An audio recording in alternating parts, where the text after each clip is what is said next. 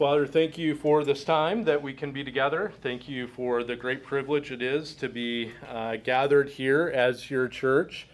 Lord, it is indeed a privilege to be called your child. It is indeed a privilege to be placed into your church, to have the great privilege to come together, not just on a Sunday morning, but throughout the week and engaging in each other's lives and serving one another, caring for one another in various and many ways that I experience, that I see happening throughout the body of Christ. And Lord, I just pray that you would continue to use this body to accomplish your work in the world for the sake of your kingdom. Lord, we pray for our time together today, that it would be helpful as we continue to progress through these different stages of what we're calling theological triage. Lord, we just pray that ultimately we would be a discerning people that would be understanding your word and understanding the importance of it as it relates to different areas of understanding doctrine, understanding practical life, and how we are to interact with one another and how to think about these things in a helpful way. So Lord, we just pray towards that today in Jesus' name. Amen. All right, well, just kind of want to go through these again to make sure that you're tracking with us. So we've gone through level 1, theological matters that are essential to the gospel itself, and that equals or requires courage and conviction. All right.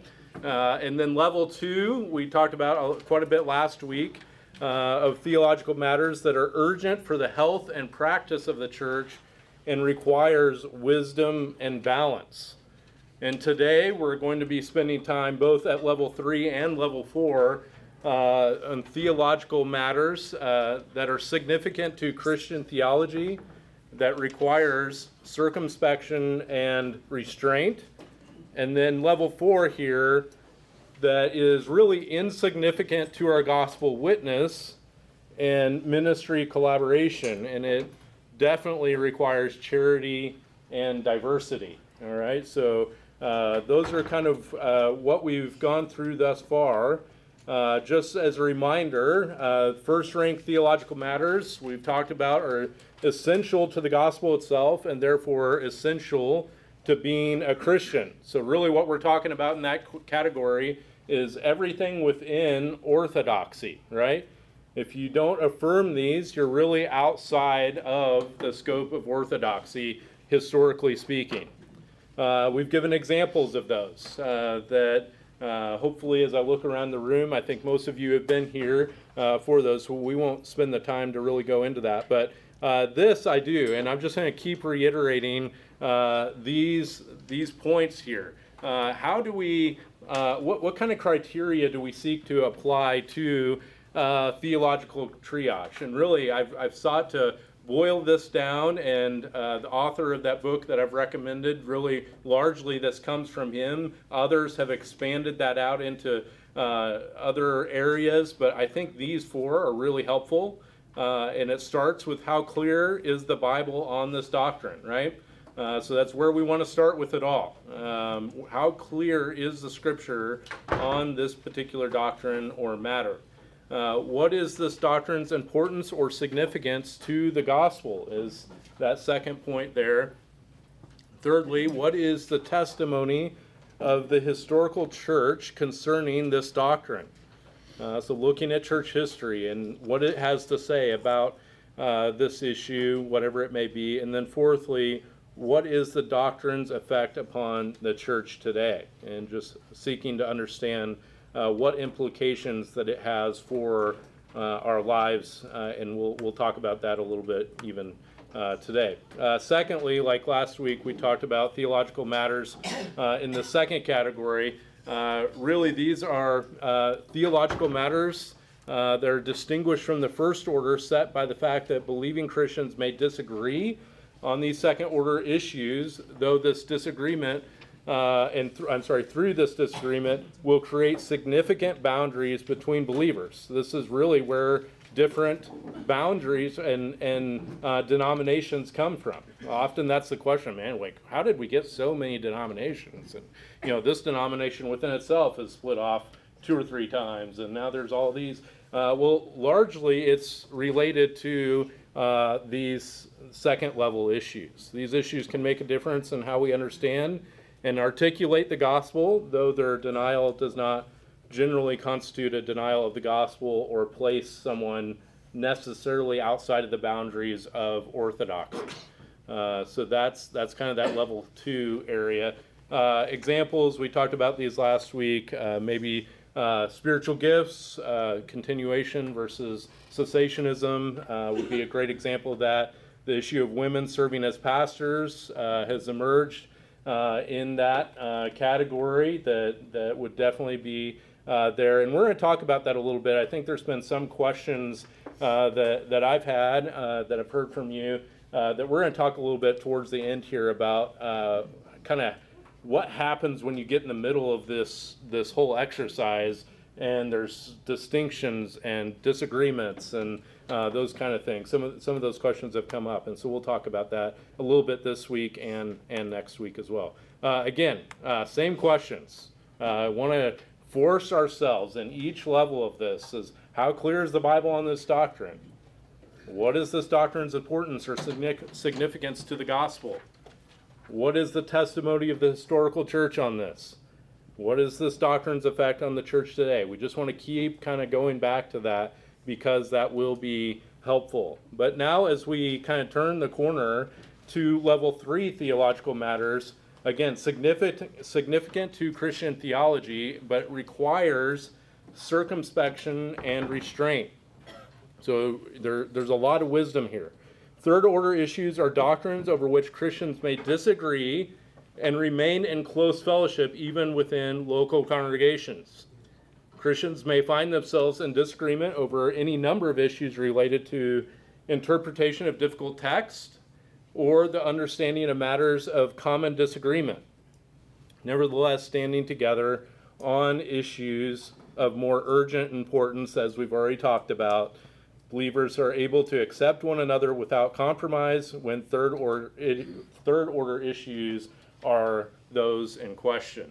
And so maybe an example or two, third order issues would include differences in interpretation on various matters, practices, and traditions. We'll get in to some of that here today to kind of flesh that out and talk about what specifically we are talking about in that category. Same questions, right? We still want to keep going back and forcing ourselves through these questions in order to get those answers as we were working through that grid to come to an understanding. Is this a first level, second level, third level, or what I'm going to present to you hopefully at the end of today as kind of a fourth level, which I wouldn't even necessarily call theological matter. It's just more like preference matters. But reality is, where life is lived in the local church, it's actually in this third and fourth level that most of the issues arise. It's not in that first and second level category, which is a little shameful, frankly, because there's plenty to be discussed at the most significant level, but it's really often in these lesser significant areas that our personal preferences and issues get involved, and we start bickering with one another and dealing with some of those kind of issues within the church. But let's talk about these third-rank doctrines a little bit. Just as in war, there are battles that we should simply avoid. Years ago, when I was taking a self-defense class, one of the first lessons that I was taught is that no one walks away from a fight unhurt. So if you can avoid the fight altogether, that's the best outcome. And this is certainly the case in third-rank theological matters. A Chinese general that wrote The Art of War, I would try to pronounce his name, but I guarantee I'd mess it up. You guys, I hear it. Somebody's saying it. Yes, thank you. he wrote this book, and he wisely said, if a battle can't be won, don't fight it. It's wise. And it's wise as we think about this third and fourth category today. There are many ways to render ourselves ineffective for the kingdom of God. And we have talked about first-rank doctrines and the need for conviction and courage to fight for those doctrines, and a failure to do so makes you ineffective. If we're at that first level and you are unwilling to have the courage and the conviction to fight, you will end up being ineffective for the kingdom. You need to understand that first rank issue in order to know that I am willing to die on these things. These are convictions that I hold. But to be impulsive and hasty in our approach to third order matters leads us to a fault in personal character. We can, if we take the same level of conviction and tenacious fighting in third and fourth level issues as we do in first, you will be disqualified from ministry. Whether that's at a pastoral level or whether that's at a lay level, your character will disqualify you when you're taking and picking up these levels of issues, because they will escalate into things that are simply not becoming of a Christian. However, there's another way to render yourself ineffective for the kingdom. And approaching third-rank doctrines, as I said, in the same spirit as first-order doctrines. It's potentially harmful and ineffective for your Christian witness. And to be, just as I said there, impulsive and hasty towards that will cause damage in relationships. Often at this level, we have personalized something that is not intended to be personal. Rather than seeking to simply do our best to understand the scriptures related to the issue at hand, we begin to take it very personal and take personal offense if someone disagrees with our position. Especially on third-rank issues, we should be like a wise military general, as we talked about, and be characterized by patience far more frequently than by action. Just understand that, hey, there's going to be people that on these third-rank issues that are going to disagree with me, and it's totally okay.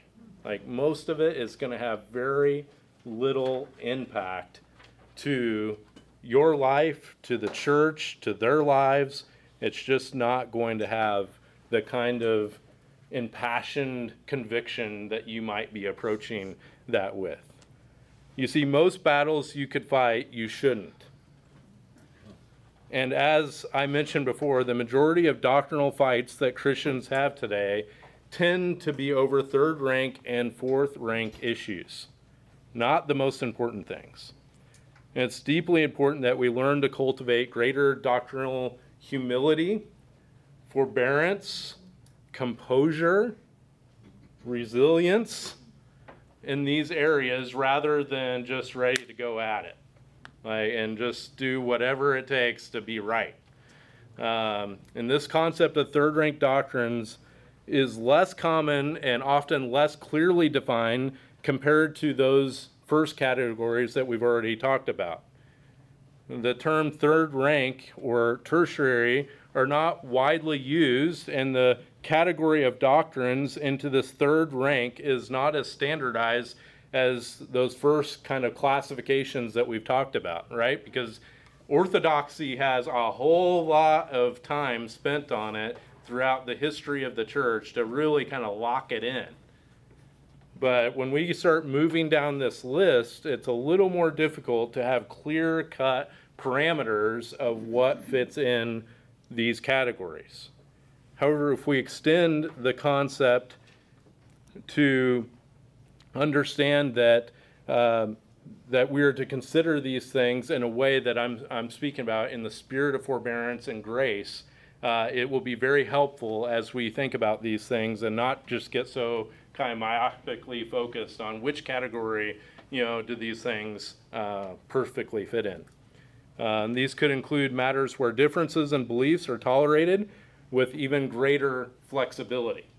So that's just kind of all helpful preamble to talk about this as we get in. So what are some? I think I've given you some blanks there for some examples that we'll talk about. So end times, or what's the blank that I gave you? End time details. That's it.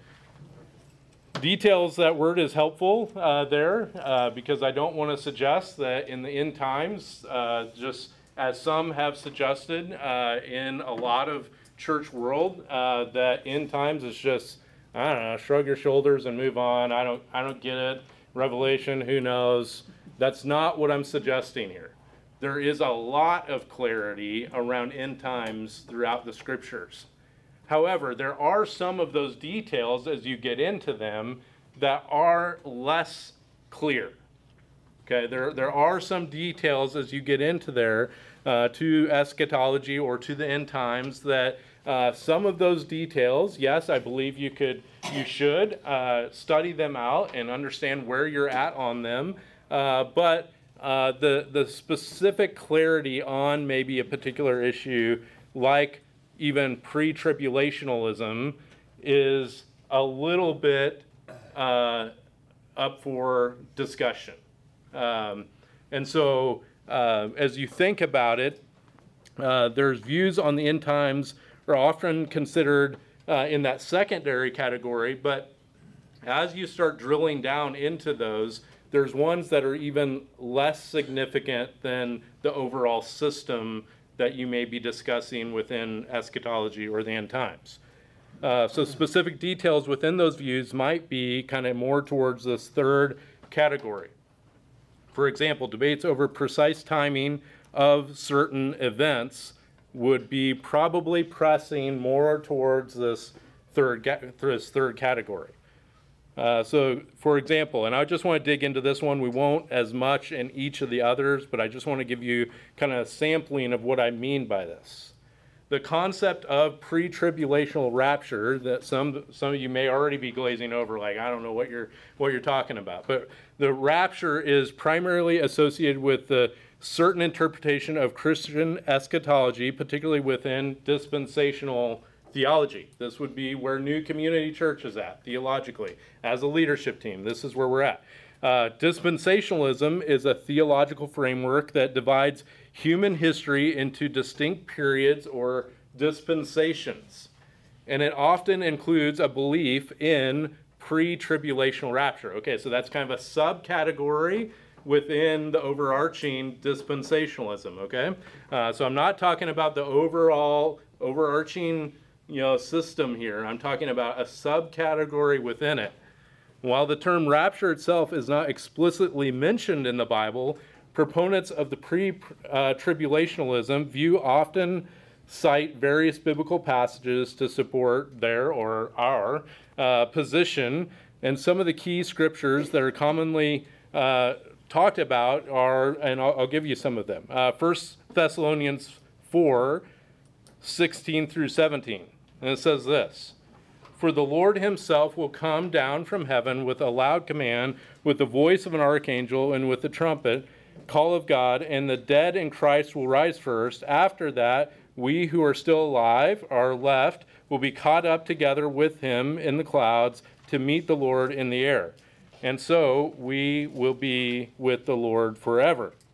And so proponents of pre-tribulationalism, rapture, see this as a passage describing the sudden catching away of believers before a period of tribulation. Okay, so what that means, we'll just break it down a little bit.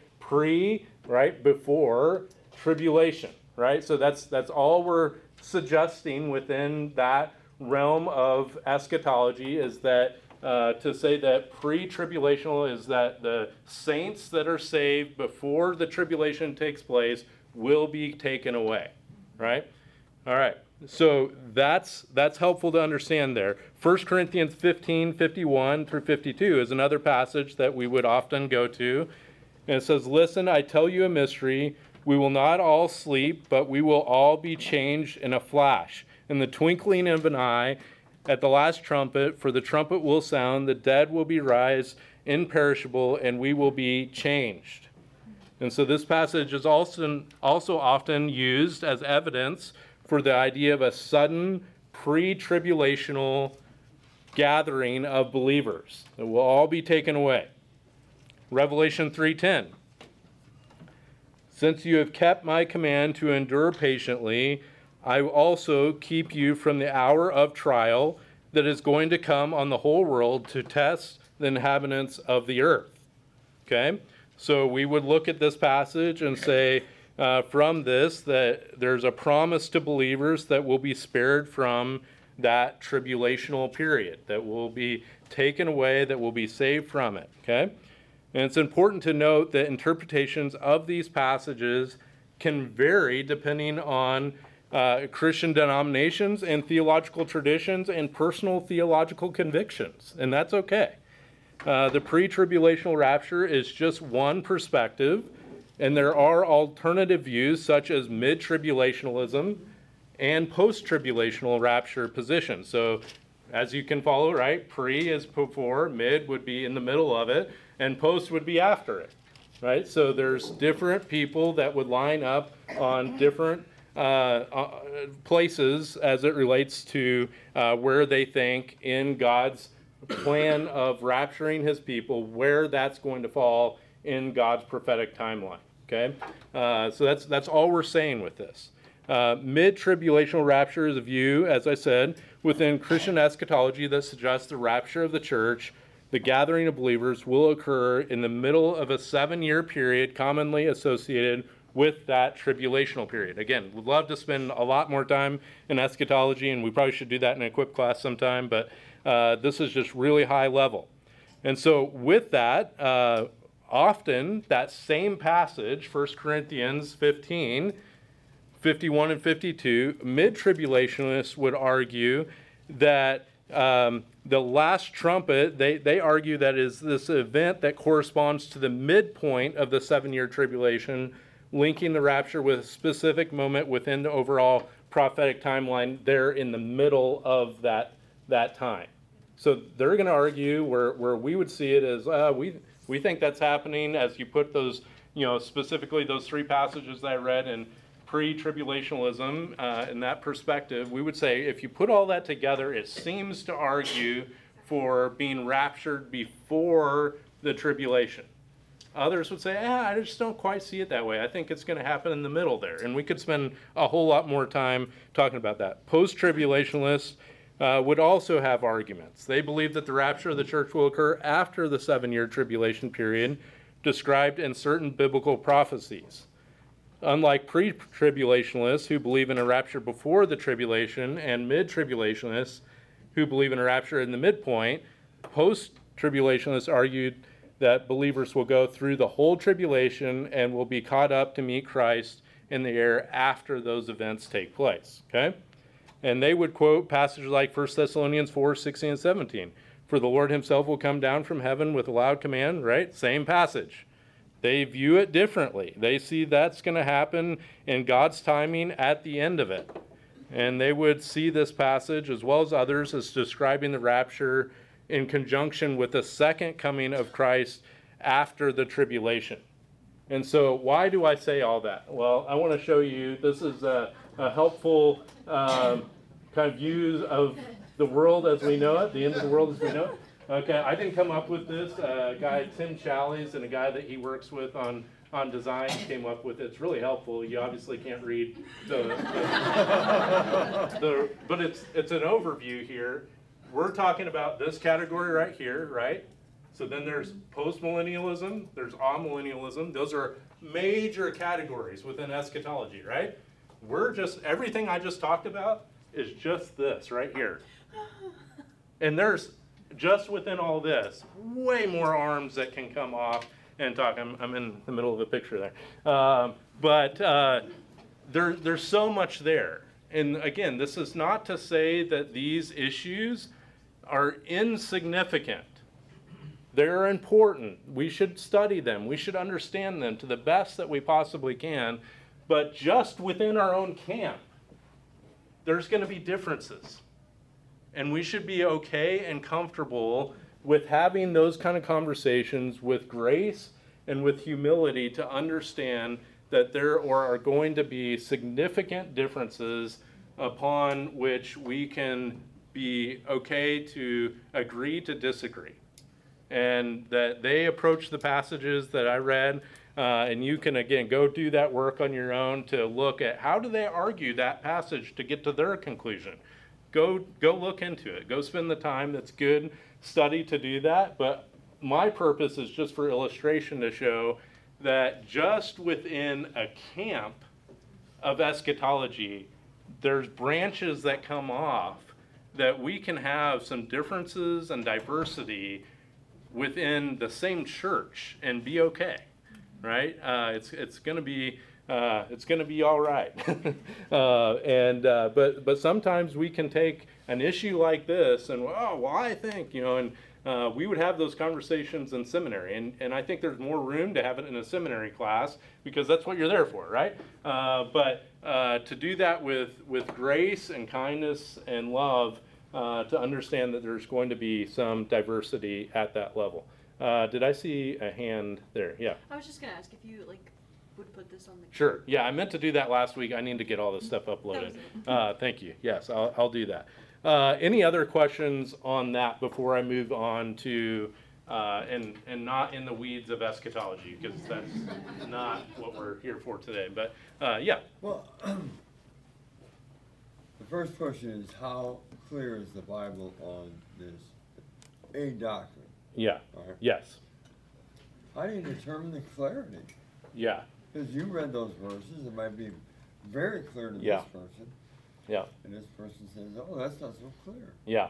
Yeah, so I think that issue gets back to a question that Tony asked me the first week, is hermeneutics. And I think that's a whole nother discipline outside of the practice of theological triage, but that is the answer that we could spend a whole lot more time going through. What is your approach to hermeneutics? How do you, the science and art, it's like all Greek to you, right? What is hermeneutics? It's the science and art of Bible interpretation. So what you're seeking to do is understand the text that's in front of you, right? And we could spend a lot of time going through what is our hermeneutic and where did we get our hermeneutic from? And I would argue that we actually get our hermeneutic from the biblical writers. And we can see, how do they understand the text that they're reading? How do New Testament readers go back and see and understand the Old Testament? Well, I would argue from a literal, historical, grammatical standpoint. But what happens in some of these situations, in brief, is that they begin to diverge from what I would call a consistent, literal, grammatical, historical interpretation. And that, we could spend a lot more time. We'll have a class on that. Yes, yeah. Actually, I think we have. I think Eric Grant has taught it, and will again in the future. Yes. But how do we approach the scriptures? How do we study them? That's where we get our clarity from. And so here, yes, it's just a question, but underneath all of that is hermeneutics. How do we get clarity? Hermeneutics, proper biblical hermeneutics. Yeah, Jay. Do you think I guess I have two questions. One, do you think we ever go into over definition mode? Maybe there just isn't really a picture that we're supposed to pull out of scripture on a specific issue, but yes, I think it's possible, depending on what the issue is, and yeah. And then my other question is kind of in line with that. And maybe you've already answered this. I'm sorry I wasn't here last week. Yeah, that's good. At what point during the 1, 2, 3, 4? Yeah.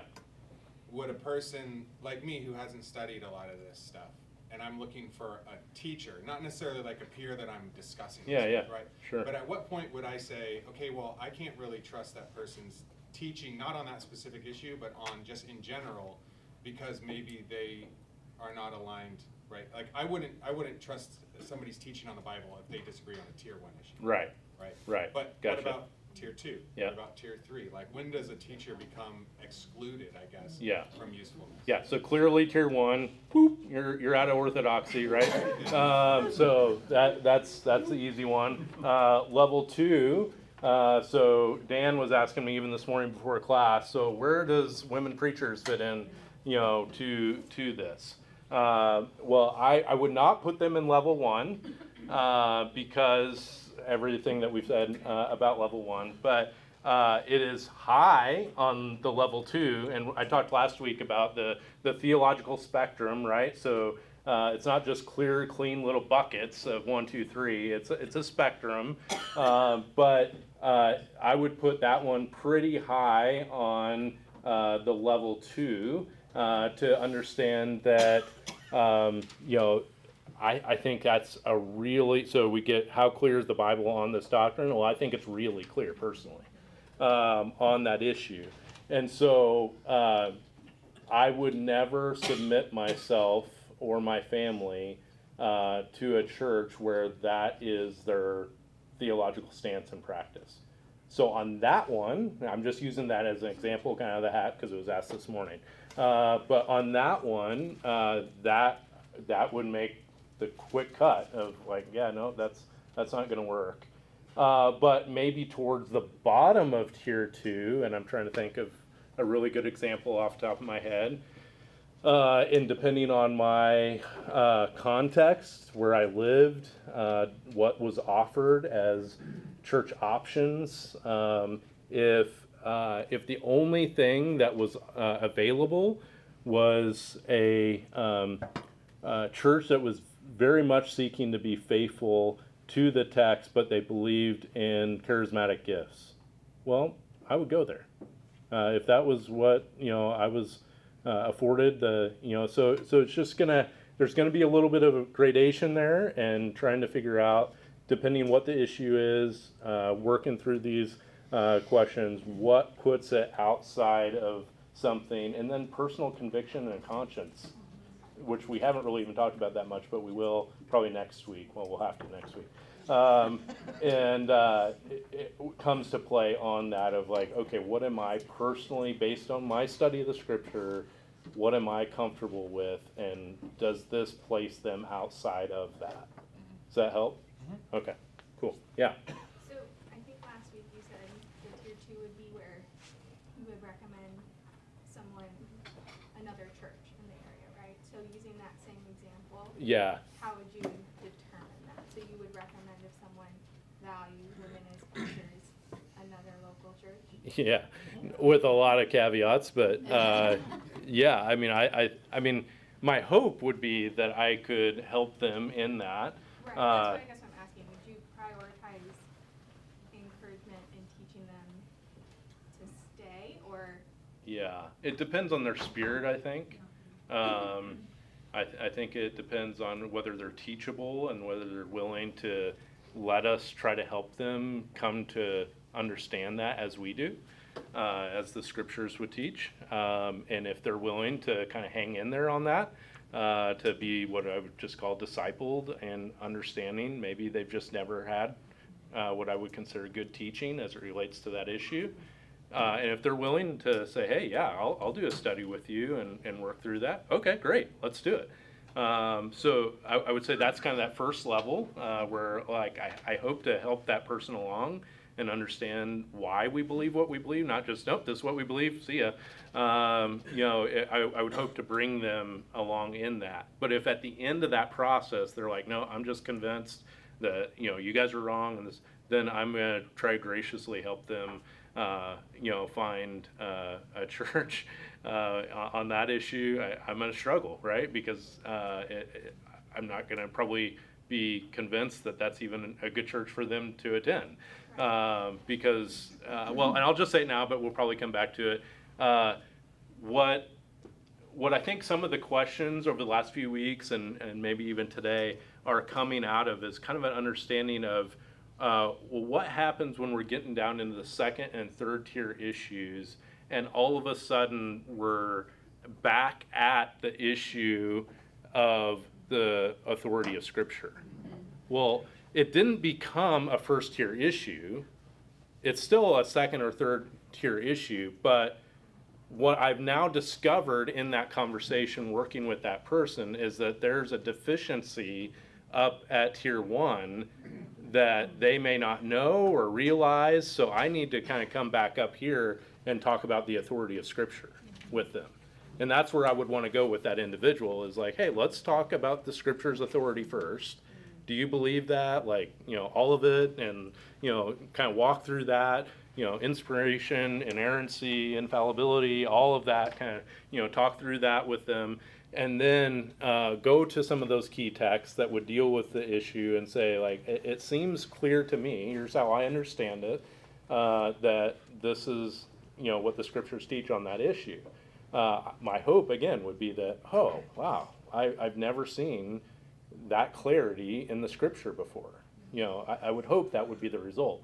Again, if not, then I'm going to have kind of a harder conversation in that sense of trying to find somewhere where they would be able to worship the Lord, and I'm going to pray for that person and trust that the Lord in time will convince them of the truthfulness of truth through the work of the Spirit in their life. Does that help? I think that's good. Okay. I feel Yeah. like that would be a difficult thing to have to get to that point and recommend somewhere Yeah. else. Yeah, and it happens. I mean, I think I may have mentioned it last week that's really the goal and purpose of, or at least one of them, of our Discovering NCC class here, is we want to make sure everyone understands where we're coming from theologically, and take the opportunity, and as it kind of develops through that, we often have opportunities in that membership interview to hear and understand where they're coming from, and to kind of hold up the train if we need to say, hey, we think this is an area of discipleship that we really need to shore up before we're going to put you forward in membership. That happens, and it should, I think, because we're seeking to guard the gates, as it were, for membership, to make sure that we're all unified to the best that we can on key issues that we would deem. And some of that just ends up coming down to the plurality of elders that God has put in a local congregation to try to make those calls. So please pray for us. It gets complicated at times. So, yeah. I think there's significance too, like you're talking about in like coming alongside of the individual who's having to make the decision, but in evaluating the teacher or the pastor or whatever in how they're coming to the conclusion that they come to. Because like if a woman pastor, like asking, why are you preaching? And her response is, I didn't like that in Scripture, or this Bible's outdated. That very clearly tells you where that's coming from. Whereas if Sure. this is my understanding of when I approach the Scriptures, what it's coming to, like I still would be cautious with that, but at least it's helping you understand a better idea. And same thing with cessationism versus charismatic or whatever. Like if they're coming at it from an experiential authority or a preferential authority, that's very different than a scriptural authority of saying like, this is what I'm understanding the Scriptures to say. That I would be much more comfortable submitting myself to someone who's there rather than I've had this experience or I prefer this method. Sure. Yeah. That's good. Good comments. Yeah. Anything else? Brevin. Yeah, I guess any practical tips to keeping from being... Just real quick. These guys aren't all mad at me, just so you know. They're going to worship team for the service. We're all good. Sorry, go ahead, Brevin. Let me put the framework behind this discussion. So, book Gentle and Lowly was especially profitable for me. Okay. Yeah. There was a book review from a trusted Yeah. ministry that was rather aggravated dissection of that book. And so I'm pretty disheartened at that. And any practical tips to fighting the dishearteningness of that kind of clashing between trusted resources that end up being kind of nasty in nature. Yeah. They should come to our class. That may sound prideful. I don't mean it that way. But honestly, that is a large reason I wanted to do this class. Not that specific one necessarily. I'm very familiar with what you're talking about. But those types of things are very damaging, whether it's to the local church or to the church corporate. We just need to really be careful of that, and because it does, it has an effect on even broader, people, the readership, and those kind of things. That is not necessarily a healthy thing, and so I would just say the importance of that for our lives is not to follow that and emulate that in our own lives, to have that balance and that grace, critiquing book critiques. I mean, we did it in seminary all the time. Like we had to write critiques all the time of books. And one of the things specifically for that one that we were told is, hey, when you're writing a critique, you can't critique him for what he didn't intend to write. That's what happened in large part in that situation. He was trying to emphasize the gentle and lowly nature of Christ. That's what he was writing for, and he got blasted for something he wasn't even trying to write. So we could talk more about that, but let's not do that ourselves, I think, is the short answer. Of learn from that, of like, ooh, yeah, that was rough, I don't want to do that. And when you have opportunities, whether it's in writing or just interaction with others, let's learn grace. And yeah, good question. Yeah, anything else? Let's try to get through a few more categories, and they won't be nearly as long. Liturgical practices, okay, differences in worship practice, liturgy, kind of the formation of a worship service is what the idea is there. Church traditions are often secondary as long as they do not compromise essential doctrines. Specific liturgical practices, such as the use of different things, even on their stage, like what we put up last week, right? That's like third order issues that really are pretty insignificant on the order of worship. And some would argue, well, that's really helpful, and others would say, oh, I think it's a distraction. And we can think about things in that sense. Church worship music. Differences in musical style and preferences within worship services might be considered third rank. So I'll just tell you a story. When I moved out to California and started seminary there and went to Grace Church, after a few weeks there, I was often struck, and no offense to anyone that's their particular style of worship, that's fine, but that was not what I was coming from. And when I got to Grace, big pipe organ, I felt like it was either a circus or someone just died. And I was just like, da, da, da, da, da, and, there's just like all this, stuff that I'm like, whoa, what's going on? Or it would be like this really minor key, like, drone of a pipe organ that was just like, for me, really difficult, like, to like learn how to worship in that setting, because that's not what I was coming from, nor did it fit my personal worship preference. But I had to acknowledge, hey, I'm going to be here for 4 years. I'm nobody here. I need to bend myself and my preferences to where God has me. And this is not an issue of right or wrong. The content of what was being sung was solid. It was all content driven, so all that was great. It was just style. It was just a style that I didn't personally prefer. And so those can quickly become easily third, if not even fourth level matters. Preferable Bible translation. I think I mentioned this a week or two ago. Preferences for specific Bible translations. While relevant for study and understanding, may be considered less central to the hierarchy of theological issues. Now, there's certainly some, that's also a spectrum, right? That I would be like, ooh, like, we should talk about that. I'm not sure why you're using that translation, because it's not even really a translation. But there's wide spectrum there that we can have an understanding. And I think we do. Like at New Community, I see like a wide range of people's translations that they use. And frankly, I think that's a pretty healthy thing.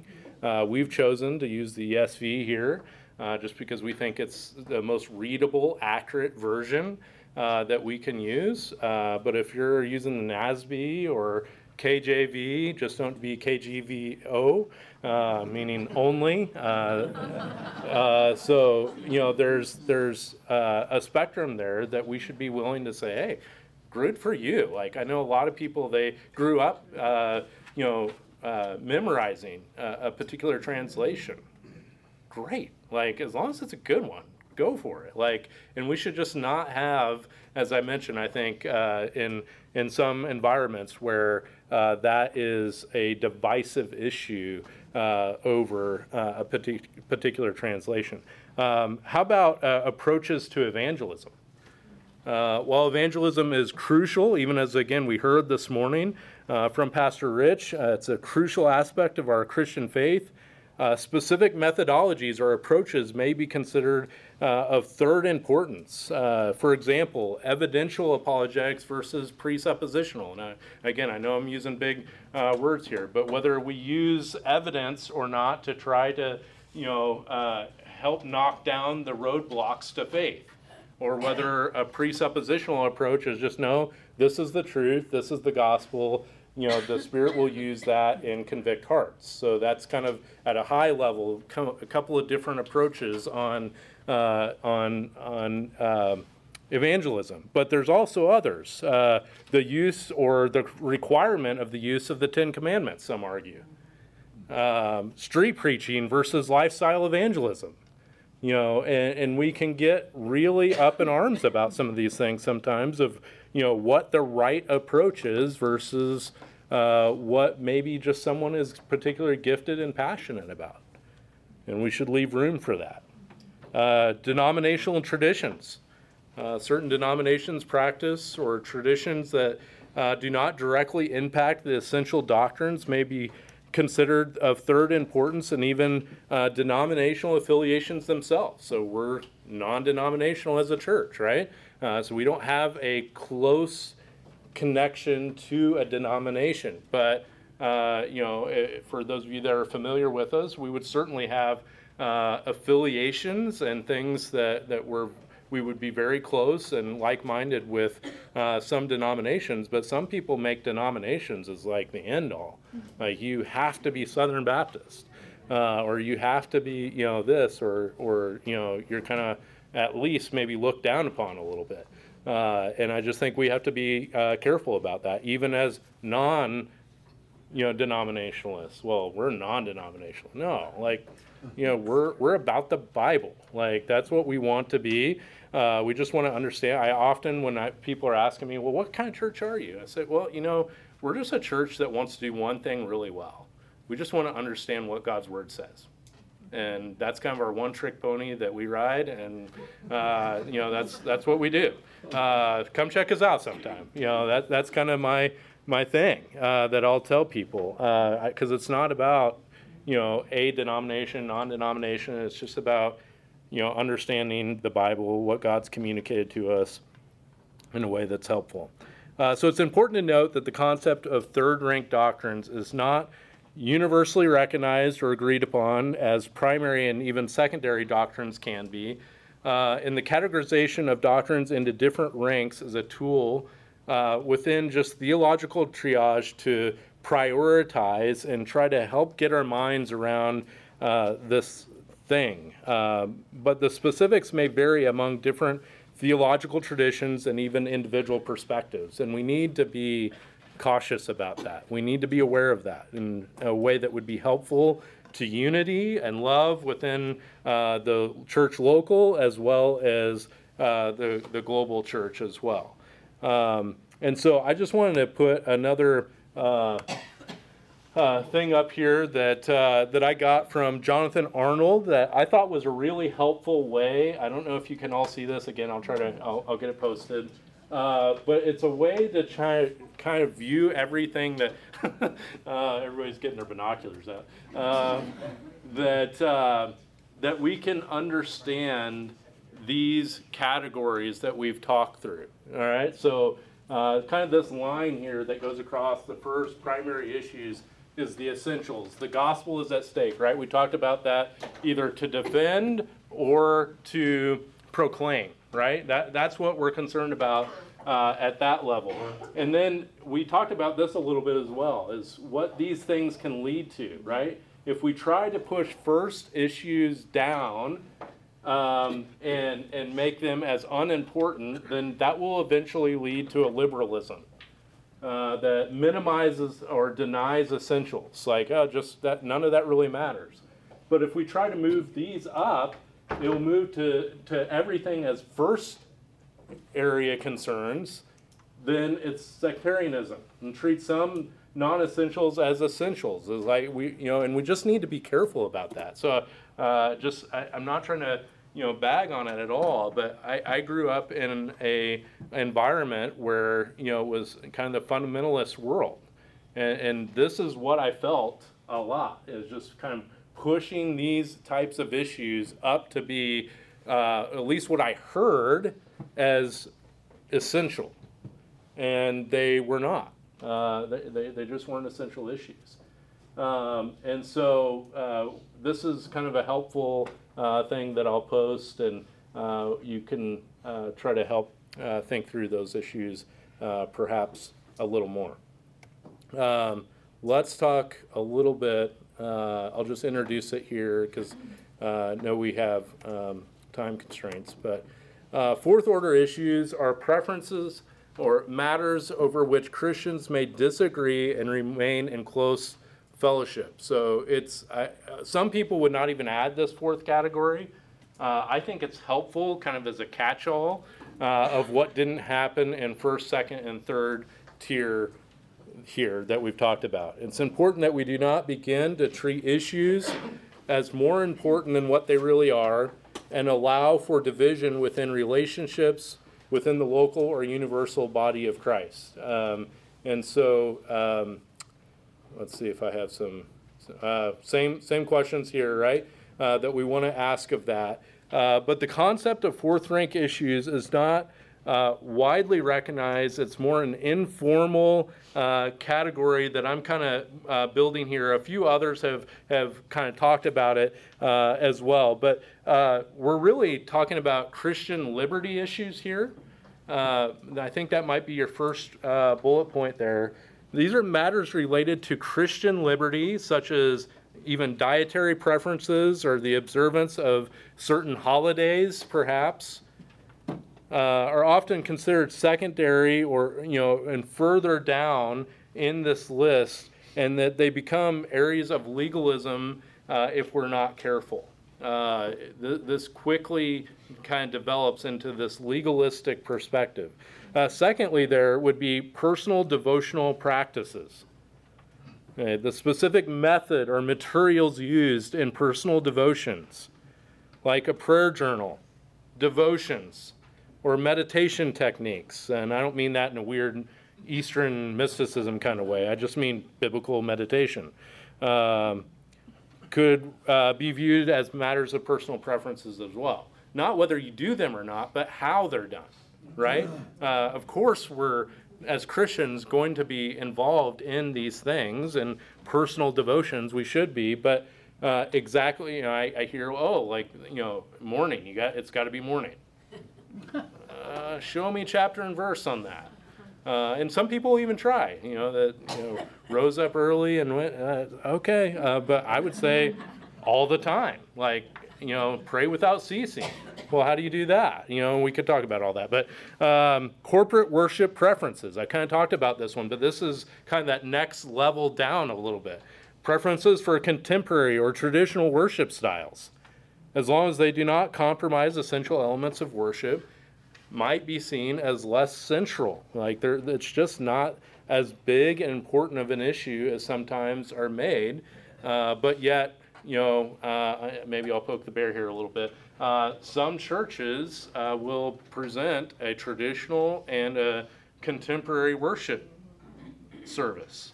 Well, I think, and we believe actually as elders, this isn't just Jeremiah, but that's a way to start dividing a church.